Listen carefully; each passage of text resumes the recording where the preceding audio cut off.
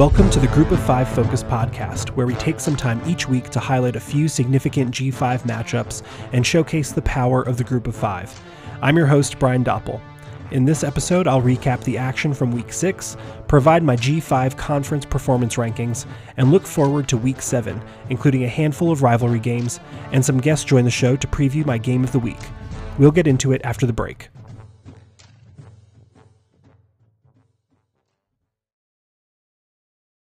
Okay, let's go ahead and take a look at the Week 6 performances from the Group of 5 conferences, and I'm going to go in reverse order of my G5 conference rankings for the week.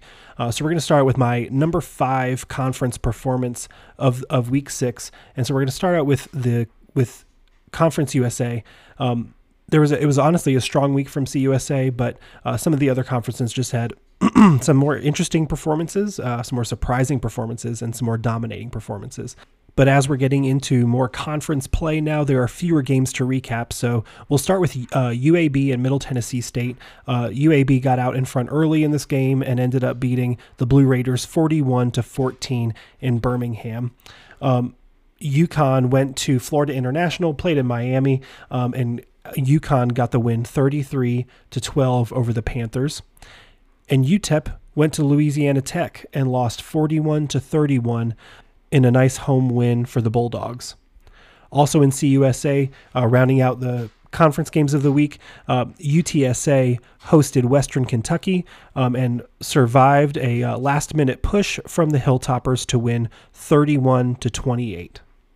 Moving on to my number 4 conference performance of the week, we're looking at the Mid-American Conference, the MAC. So in the MAC this week, Eastern Michigan went to Kalamazoo to play Western and came away with a big win, 45-23 in convincing fashion. Eastern Michigan was up 35-7 at the half. So this was a convincing all-around win for the Eagles. Well done to Eastern Michigan. Buffalo went to Bowling Green and got a blowout win, 38-7, a convincing win for a Buffalo team that is now 3-0 in the MAC. So looking good for Buffalo here. I've been saying all season I expect Buffalo to have a good season, and it seems as though after a difficult non-conference schedule, they're starting to figure themselves out, and so they're 3-0 in the MAC and 3-3 in conference after that nice win over Bowling Green. Ohio hosted Akron and got a big win, 55-34 over the Zips. Meanwhile, Ball State went to Central Michigan and escaped with a narrow victory, 17-16, with a fourth quarter field goal to seal it for Ball State there. Toledo went and played Northern Illinois and got the win 52-32 over a Northern Illinois team that is struggling this year. They're 1-5 overall and 0-2 in the MAC. I was expecting Northern Illinois to get off to a better start this year, but Toledo has certainly had a strong start, 4-2 overall and 2-0 in the MAC after this 20-point win over the Huskies. And in Kent State went to Miami of Ohio, of course. And the Redhawks came out with the win over the Golden Flashes, 27-24. They survived a fourth quarter push, really a second half push from Kent State to win by 3 points there in Miami. My number 3 conference performance of the week is the American Athletic Conference, which started play on Wednesday as SMU traveled to UCF in a game that was moved from the previous Saturday due to the storms in Florida. But SMU was looking for their first win. Well, this is their first conference game against UCF, and we're hoping to start out conference play with a win. But UCF dominated at home. There really wasn't much of a question. Once we got through the first half, UCF scored something like 41 points or 31 points in the second half and pulled away to win 41-19. On Friday, Houston went to Memphis and got the narrow victory, 33-32. Houston got a last-second touchdown, and which capped off a 26-point fourth quarter to seal the win by 1 point versus Memphis on the road. So Houston improves to 1-1 in conference, 3-3 overall. Memphis still ahead of them in conference at 4-2 overall and 2-1 in conference play. On Saturday, American Athletic Conference play, Cincinnati hosted South Florida and survived there. That's number 24 ranked Cincinnati, beat South Florida by only 4 points. So the Bulls gave it their all, gave it a good effort, but the Bearcats had the edge at home. Tulane hosted ECU and got a nice win there. Doesn't look like ECU scored a touchdown in that game, and Tulane got out with a win 24-9. And Navy had a nice win at home versus Tulsa, 53-21, in a game that might just be described as confusing. Navy played extremely well. Daba Fafana for the midshipmen ran for 159 yards and 3 touchdowns in the first half. So just a dominant play from the midshipmen to get their second conference win of the season so far. My 4th ranked conference for the week is the Mountain West Conference. They started play on Friday between Colorado State and Nevada, and the Rams got the win there, 17-14 on the road. San Jose State hosted UNLV. UNLV, of course, the upstart of the Mountain West this year so far, but they couldn't get past San Jose State. They ended up winning 40-7. San Jose State did at home. So a nice win to improve to 2-0 in conference for San Jose State. On Saturday in the Mountain West, Utah State hosted Air Force, and another confusing team here. Utah State pulled out the win by a touchdown over Air Force. Air Force, who started out extremely strong, but is now sitting at 1-2 in conference, losing to Utah State, who's 2-4 overall, but sitting at 1-1 in Mountain West play. So we'll see if the Aggies can sort of turn things around on their season and finish strong in conference. Wyoming went to New Mexico and got a nice win, 27-14. Fresno State went to Boise State in what was a big rivalry game last week. But of course, on the blue turf, that challenging place to play, and that proved to be the case for the Bulldogs as well. And the Broncos won at home, 40-20. So Fresno State's concerns continue through the season. But San Diego State was able to have a nice win at home over Hawaii on Saturday. They beat the Rainbow Warriors 16-14 at home to improve to 1-1 in conference and 3-3 overall. Hawaii 1-5 overall and still looking for their first Mountain West win. Of course, that leaves my number 1 performing conference for the week, which this week, and probably until something drastic changes, goes to the Sun Belt. This week was full of upsets and rivalry games that did not disappoint. Starting on Saturday, we had the in-state rivalry of Georgia Southern versus Georgia State, which some are referring to as a modern-day hate rivalry, but I know some fans are discontented with that name, so we'll see how that evolves in the future. But Georgia State got a nice win at home versus Georgia Southern, who Georgia Southern continues to struggle against the upstart Panthers as their in-state rivals there. The Panthers, who have had some struggles this season, got their first Sun Belt win against Georgia Southern last weekend. So good for the Panthers. We'll see how that success continues throughout the rest of their Sun Belt play. James Madison continues on a roll here at 5-0 overall, 3-0 in the Sun Belt after a win 42-20 over Arkansas State on the road last week. James Madison, of course, got ranked by the AP this week. They're number 25 in the country. Absolutely unbelievable. I don't think it's ever happened that a team in their first 5 games as an FBS program have become ranked in the top 25 like this. They're just dominating. They're dominating and they're winning really great games. So hats off to the Dukes. We'll see if their success continues this weekend as they play Georgia Southern. So another interesting in-conference, in-division game this week. There's also a lot of talk about James Madison's eligibility for bowl games or conference championships or other postseason play at the end of the season. And it is true that currently, with the current rules, because James Madison is in their transition year, that they are not eligible for conference championship or a bowl game. But seeing as they are one game away from being bowl eligible in their first season, and they are looking like the cream of the crop of the Sun Belt East, that very likely could end up playing or deserving to play for the conference championship.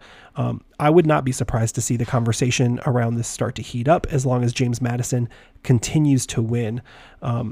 These rules, I don't know the history of them being put in place, but objectively as I can, this just it's a silly look for the Sun Belt and for the NCAA to not allow James Madison to play for in the postseason. They're playing lights out football. They are beating teams that were projected to be favorites in the conference, and so as long as they are eligible, I am a full proponent for James Madison being allowed to play in the postseason. But we'll see how that evolves throughout the season, and certainly if James Madison keeps on winning. Speaking of winning, Texas State got a nice win this weekend over Appalachian State down in San Marcos. Texas State improves to 1-1 in the Sun Belt and 3-3 overall. App State has a losing record in the Sun Belt, 1-2, but are 3-3 overall. Some interesting decisions being made in this game. Chase Bryce threw for almost 400 yards and 3 touchdowns, but also had a critical pick 6 in the game. Texas State otherwise dominated the game until a late second half push from App State. So credit to the Bobcats. They got a nice win at home over App State. App State, who have really struggled to score in this game. Pretty confusing. Things definitely need to be figured out on the offensive side of the ball as well as the defensive side of the ball before they play Georgia State at home next Wednesday.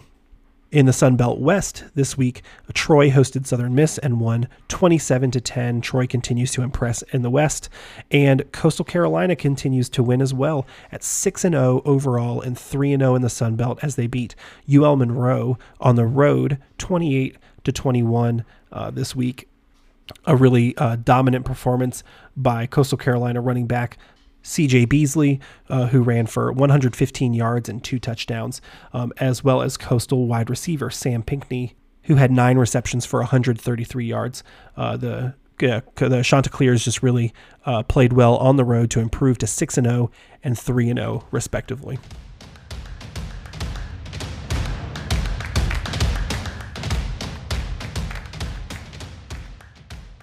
Looking ahead to Week 7 play, there are some really interesting matchups, and of course, as I said earlier, we're getting into more of the in-conference. We're getting more into conference play, so we're seeing fewer games, but in my opinion, more interesting matchups. On Thursday, October 13th, Temple is going to UCF. UCF, of course, dominant at home, but this game is on primetime on ESPN on Thursday. I think that Temple coming into town there might be a little opportunity for a home upset here, but I'll be surprised if UCF doesn't protect the home field advantage in this game. On Saturday in the AAC, Tulane is going to South Florida, and Memphis is going to ECU.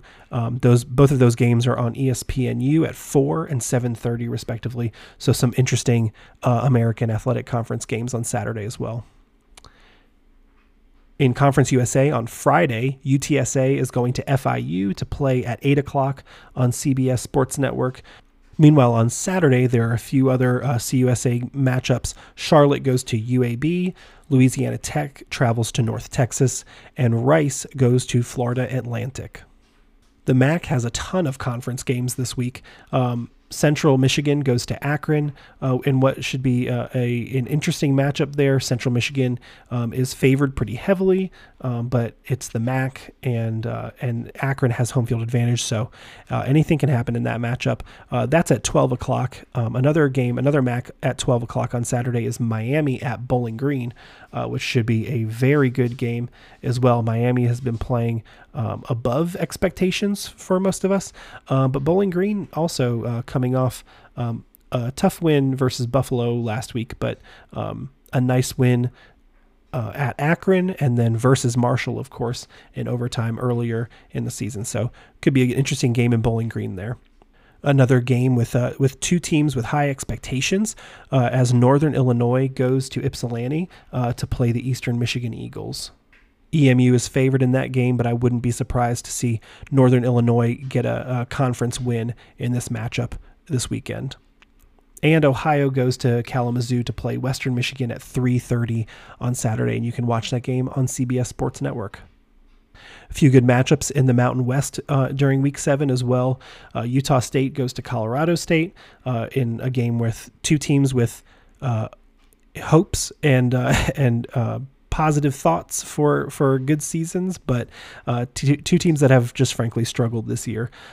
So Utah State and Colorado State both have losing overall records, but Utah State is 1-1 in conference. Colorado State is 1-0 in conference. So we'll see how this game plays out on Saturday. I'm leaning towards the Aggies, but they have disappointed me before, so we'll just see what happens. Air Force is going to UNLV. We'll see if Air Force is able to get back to their winning ways. Of course, UNLV coming off a loss as well. But both of these teams have had good seasons so far. These two teams are also in different divisions in the Mountain West, but this is a conference game nonetheless, so they all count the same.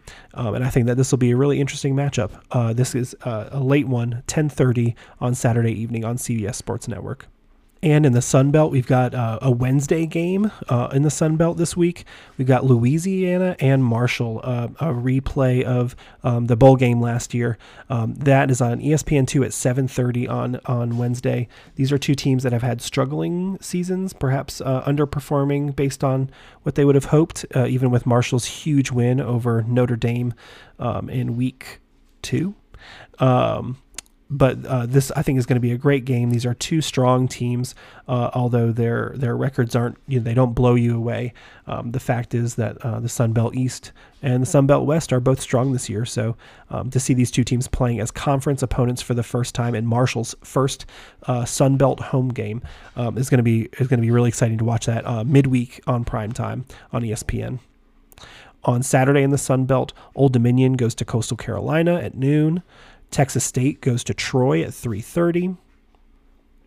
James Madison goes to Georgia Southern. They play at Georgia Southern at Paulson Stadium at 4 o'clock. As a ranked team going into Paulson Stadium, that's dangerous territory, as most App State fans will begrudgingly tell you. So we'll see if Georgia Southern has the upset brewing at home against the ranked Dukes, but we'll see how that plays out. But in the Sun Belt West, South Alabama hosts UL Monroe. South Alabama is performing extremely well and is highly favored in this game.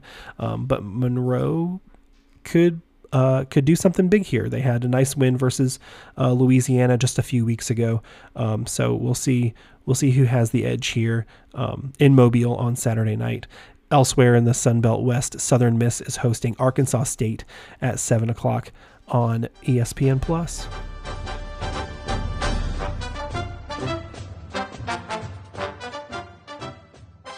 We've got 4 official rivalry games being played this week, so I'll try to kind of go through these as quickly as I can. There's some really interesting ones here. The first is Navy and SMU playing for the Gans Trophy.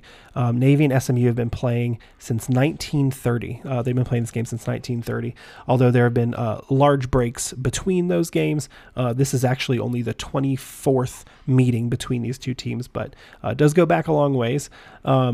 And Navy does have the slight edge here at 13-10 over SMU, but SMU has won the last 2 and 3 out of the last 4 meetings between the two teams. So as far as historically speaking, most of these are pretty evenly split, although it's worth noting that Navy has the biggest wins in this meeting.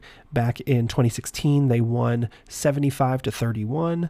Back in 2015, they won 55-14.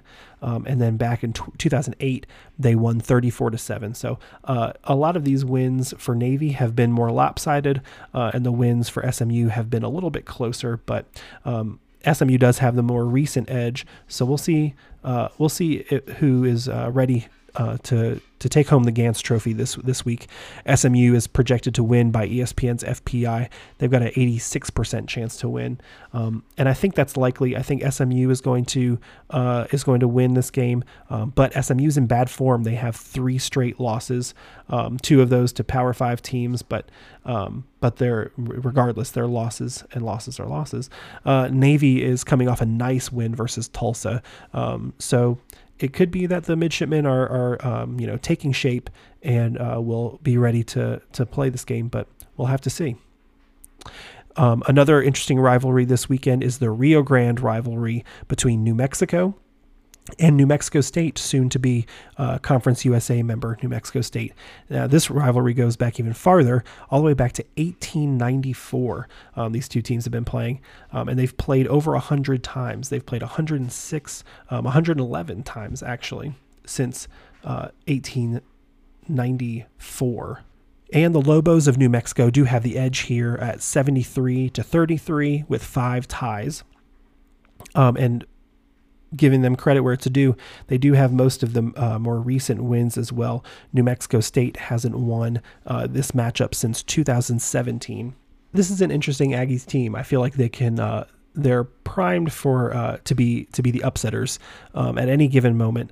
New Mexico does have the edge in ESPN's FPI. The Lobos are predicted to win with 71% chance of winning.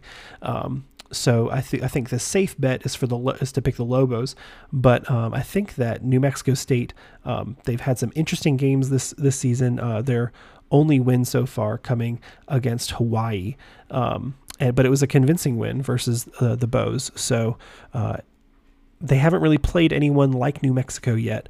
I think that this will be an interesting challenge for the Aggies. I think they could win, but the safe bet is certainly New Mexico in this installment of the Rio Grande rivalry. Another geographical rivalry is the Fresno State and San Jose State game this weekend. They play for the Valley Cup, and they've been playing this rivalry game since 1921. Almost 100 games played between these two teams since 1921, and Fresno State has the advantage here, 43-38 with 3 ties. So it's been pretty even, although Fresno State does have the most recent edge. They won last year 40-9 over San Jose State, and they've won 3 of the last 4 in pretty convincing fashion. The only one, actually 2 of the last 5 that San Jose State have won have been by 1 point in 2019 and 2 points in 2016. So more recently, Fresno State has been winning and winning big, but Fresno State appears to be down this year. So I think that this year is a good opportunity for San Jose State to get a win to get a notch in their win column in this rivalry. And ESPN's FPI gives them a 58% chance to win. It's pretty even, and I agree with that. So this will be a fun game for sure. It's a late one, past my bedtime, but I'll look forward to watching the highlights on Sunday. And last but certainly not least is a rivalry that I think is pretty exciting, the 100 Miles of Hate rivalry between Middle Tennessee State and Western Kentucky. This game has been played between these two teams since 1914, so another really old game, 71 meetings between these two teams over that time, and these are just 2 fan bases and 2 teams that do not like each other. Proximity-wise, they're fairly close. Recruiting-wise, they have a similar footprint, so these teams have historically just gone at it, and you can see it's as even as it can get. Both teams have 35 wins and 1 tie in this matchup, so this is going to be a tiebreaker game for sure. Very excited to see how this one ends up. Western Kentucky has had the recent edge. They've won 6 of the last 7 versus Middle Tennessee. But of course, last year a big win, 48-21, of course, led by Bailey Zappi and the crew. So I think, Western Kentucky is not the same team they were last year, but they are still a very strong, particularly offensive team. and Middle Tennessee State is still allowing more points than they're earning.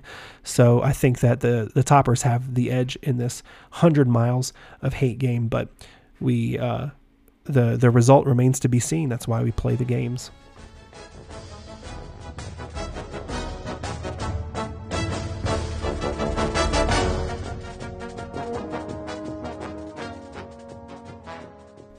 And as I've been doing for the last couple of weeks, I consulted the G5 Hive Mind on Twitter to hear your questions, observations, concerns, and things like that from the previous week, as well as the games moving forward. So I really appreciate those of you who interact on social media or send in questions. Appreciate those, and be sure to keep an eye out for those tweets on usually Sundays or Mondays. If you'd like to share your thoughts, concerns, woes, excitement, that's your chance to do that, and you'll have a chance to be featured on the show as well. The first response I wanted to get to really quickly is from Go Herd, Please Don't Die, who I've heard from previously. Appreciate the interactions as always. They had a good question here. Can Marshall beat another ranked opponent on the road? And will a win against Louisiana Wednesday make Marshall respected again? Those are two different questions. So the first part of the question referencing a ranked team on the road is in reference to Marshall going to play James Madison next week on the 22nd. And of course, anything can happen between now and then, but as it stands now, JMU is ranked number 25. Bridgeforth is going to be rocking. I think that's their homecoming game for JMU, so it's going to be a packed stadium. The answer is yes. Marshall can certainly upset the Dukes on the road, and it would be a heck of an upset to do it on homecoming weekend in front of what is, I think I saw today, is a sold-out crowd. The Herd can do it, but I don't know that they will. I just don't know that they are going to be able to overcome some of their mistakes over the last few weeks to get that win. I do think that this game versus Louisiana this week is going to be very telling. I think that what Marshall needs to do is step up in a bigger game, especially an in-conference game. Marshall has wins versus Norfolk State and Gardner-Webb, two FCS programs, and of course the big win at Notre Dame in week 2. But those are their wins on the season. They've lost to Bowling Green, an old historical rival, and at Troy, a Sun Belt opponent. So they haven't, unfortunately, aside from the Notre Dame game, Marshall hasn't done anything to show me that they're ready to step up in a big time game like this. But conference play, even these games versus Louisiana and JMU, they are arguably a bigger deal for Marshall than the Notre Dame game, because Marshall's playing, or they're playing for a conference championship, and so I think that if Marshall can get wins versus Louisiana and at James Madison over the next 2 weeks, I think we're talking about, we're changing the conversation about Marshall being the cream of the crop in the Sun Belt East. Of course, that's before they go to play, or they host Coastal Carolina the week after that. So the Sun Belt East doesn't get any easier for Marshall. So if they want to be respected again, they need to start winning against their Sun Belt opponents. That's a really good question. I got another question from Fun in the Sun. That's at FunbeltSmack2 on Twitter. The question is, what impact would JMU finishing the season 11-0 and ranked, but ineligible for the Sun Belt Conference Championship game and a bowl game have on the rules that prevent them from being ineligible for the postseason? I spoke to this a little bit earlier, but I think we'll already. The conversations are already happening, at least in the fan spaces on Twitter. The implications for these rules and what impact they would have on a fan base like the JMU fan base, who the team is just doing everything right. They're beating all their opponents. They're doing so pretty handily. Scary one there versus App, I guess, but that was on the road too. So JMU's beating all their opponents. They're doing what they're supposed to do. The likelihood of JMU going 11-0 is slim when you look at their schedule coming up. At Georgia Southern, which is a difficult place to play, hosting Marshall for homecoming, at Louisville, at Old Dominion, a nice in-state game there, And then finishing out with home games versus Georgia State and Coastal. I think that at the very least, the Marshall and the Louisville games are losable there. We'll see how things pan out with Coastal, of course. And Old Dominion has shown that they have some winning power this season as well. So will JMU finish 11-0?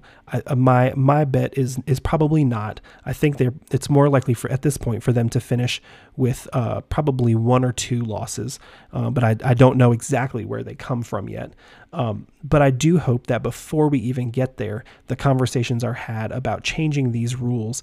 I just don't know how anyone, aside from a bitter fan base that has lost to JMU, I don't understand how any fan base or anyone watching this happening can't look at JMU and say that this team, if they win out the way that they're playing, that they don't deserve to play in the postseason. At this point, it's looking like they very well may play or win the Sun Belt East. And so for them to not represent the Sun Belt East in the conference championship just because it's their first season in the FBS, I think that's a rule that needs to be reevaluated, not for the future, but for this season, for this JMU team, and for the players that are really overcoming the odds, as tacky or silly as that might sound. So yeah, that's a good question, and I hope that it gets addressed before it's too late.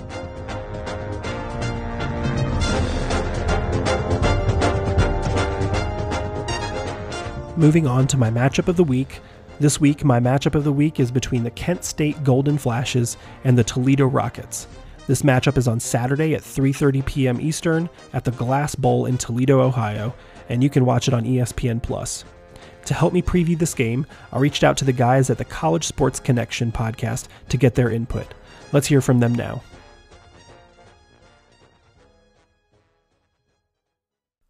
All right, everybody, Alex, the captain here from the College Sports Connection podcast, here to preview the Kent State Golden Flashes versus the Toledo Rockets.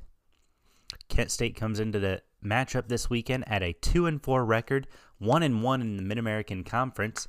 Last week, they took on Miami, Ohio, lost a heartbreaking game, 27-24. On the other side of the ball, Toledo absolutely decimated Northern Illinois, 52-32 in DeKalb.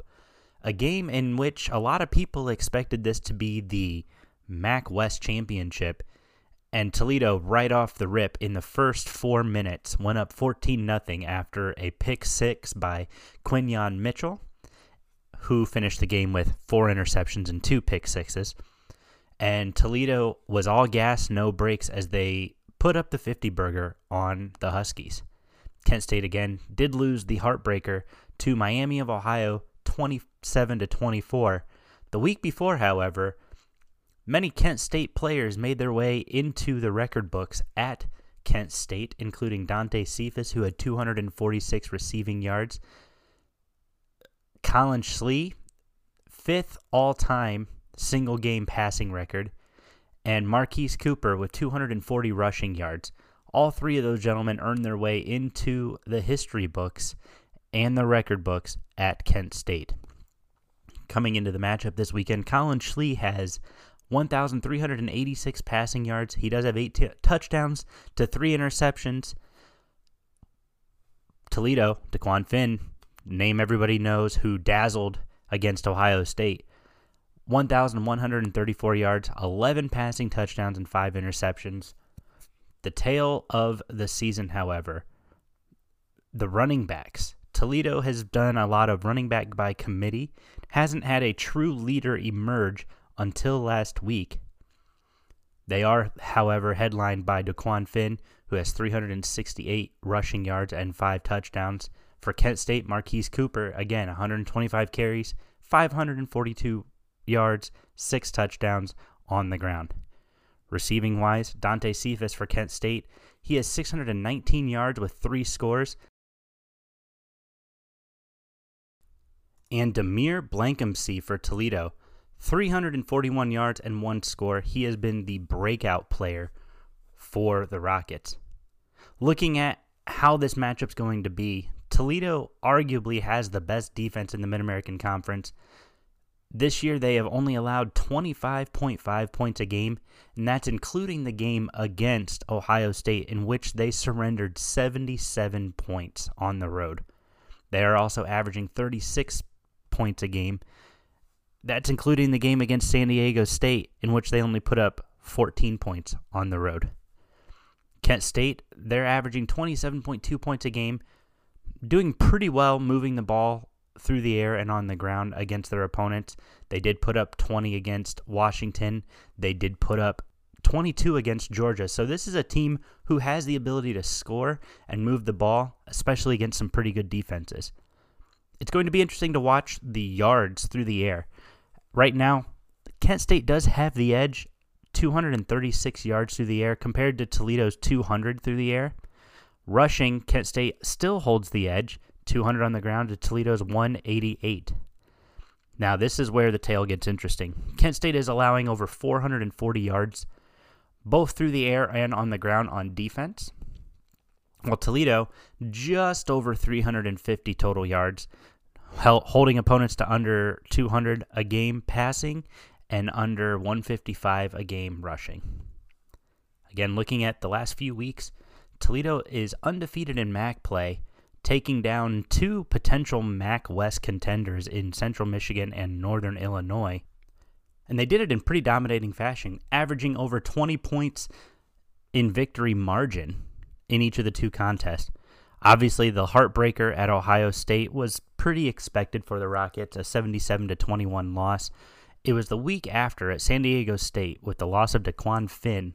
For more than half the game, Toledo lost that game 17-14. Looking at Kent State's losses, again, they did put up 22 against Georgia and actually gave Georgia a scare for a while. Georgia pulled away, winning 39-22. The loss to Oklahoma on the road to kick off the season, 33-3. Not what you want, not ideal, but they did have them close in the first half. Their wins, big wins for them, beating Long Island University out of the FCS 63-10, and a win over Ohio in overtime, the record-setting day for the Kent State offense. That was a big one to move them to 1-1 in conference play. As we look forward to this game, the big things that need to happen. Toledo is currently a 9-point favorite, so Kent State needs to be on their A game. If you can force Daquan Finn to make decisions that he doesn't want to make, he does have 5 interceptions on the year. If you can make Daquan Finn make decisions he doesn't want to make, Kent State could be in this game. I'm not discounting the Kent State offense, who at times has shown a lot of explosiveness. Not a lot of points, again, only averaging 27 points a contest. However, when they show up and they're ready to play and ready to explode, they can do it, like they've proven against some pretty stout defenses like that of Georgia. Defensively, watch for Nico Bolden, Marvin Pierre, and JoJo Evans to make some real noise for this Kent State defense. Combined, these three have over 120 tackles on the season. They have several pass deflections, and this is a defensive side, the safety, the linebacker, and the other safety. These are guys who really know how to come out and play and really force opponents to beat them. Looking at what Toledo brings to the table, obviously we mentioned it ad nauseum, Daquan Finn, a great guy who knows what he's doing. We spoke briefly about how they haven't had a true running back who can just take over a game and dominate on the ground like we've seen in years past with guys such as Kareem Hunt, Brian Koback, David Fluellen, Terry Swanson. These are all guys who have now made it to the league from the Max running back university. Jaquez Stewart, I think, is the next in line between him and Penny Boone, the transfer from Big Ten school Rutgers. These guys look to really establish what the backfield needs to look like this season. Stewart last week, 11 carries, 73 yards, and a score, averaging just over 7 yards a carry. An impressive effort for the young man. Really looking forward to seeing what he does in this game.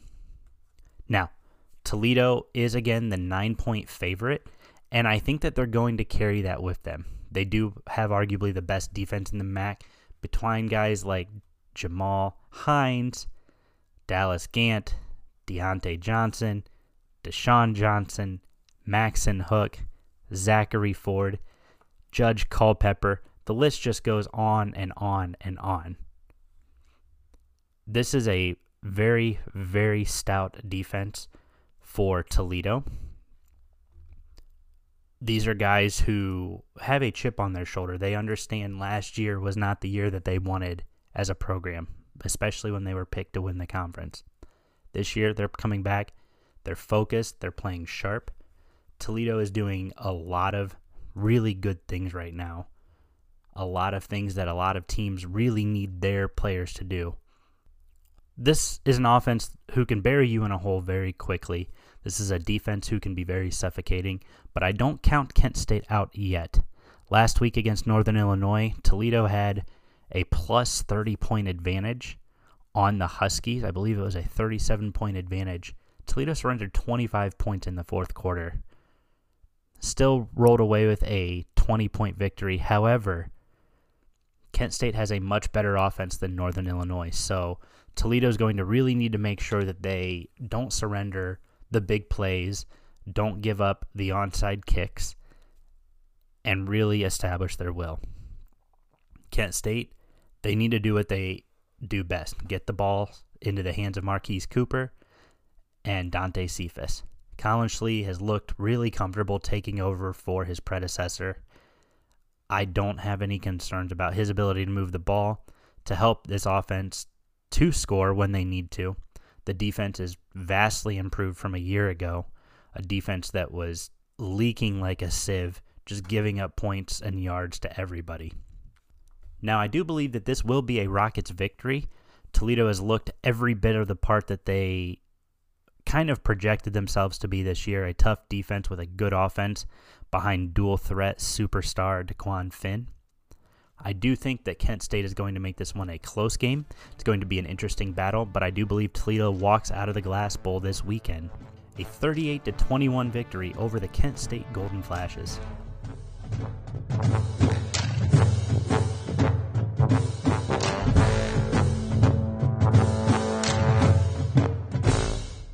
Thanks to Alex for his input on that. I think that this matchup between the Golden Flashes and the Rockets is going to be a good one. These are two teams that know each other very well. Historically, Toledo has the advantage here. They've been playing since 1955, and Toledo has 27 wins to Kent State's 21 wins. And that includes Toledo's last 5 wins straight in the series, including some big ones like in 2015, 38-7 at home at the Glass Bowl. So these two teams have played each other many, many times. They go back a long time in the MAC. And Toledo does have the advantage going into this game. They're 4-2 overall, 2-0 in conference. Kent State is at 2-4 overall and 1-1 in conference. The numbers just they favor Toledo pretty clearly here. Kent State their defense is still giving up more points than their offense can score, and it's hard to win games that way, and that's reflected in their record. Like I said, 2-4 overall. Their wins this season being versus Long Island University and an overtime win versus Ohio a couple of weeks ago. But their losses, it's their non-conference schedule. Kent State's this year has been absolutely unbelievable. They've had losses at Washington, the Huskies, at number 7 Oklahoma at the time, number 7, at number 1 Georgia. And then last week they lost to Miami of Ohio, but their non-conference schedule is absolutely brutal this year. So perhaps we should be looking more closely at their 1-1 conference record.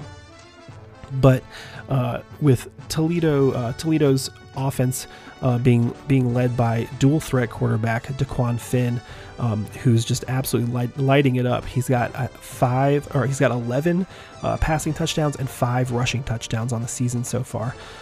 So the Rockets' offense definitely goes through Finn, and he is having a great year.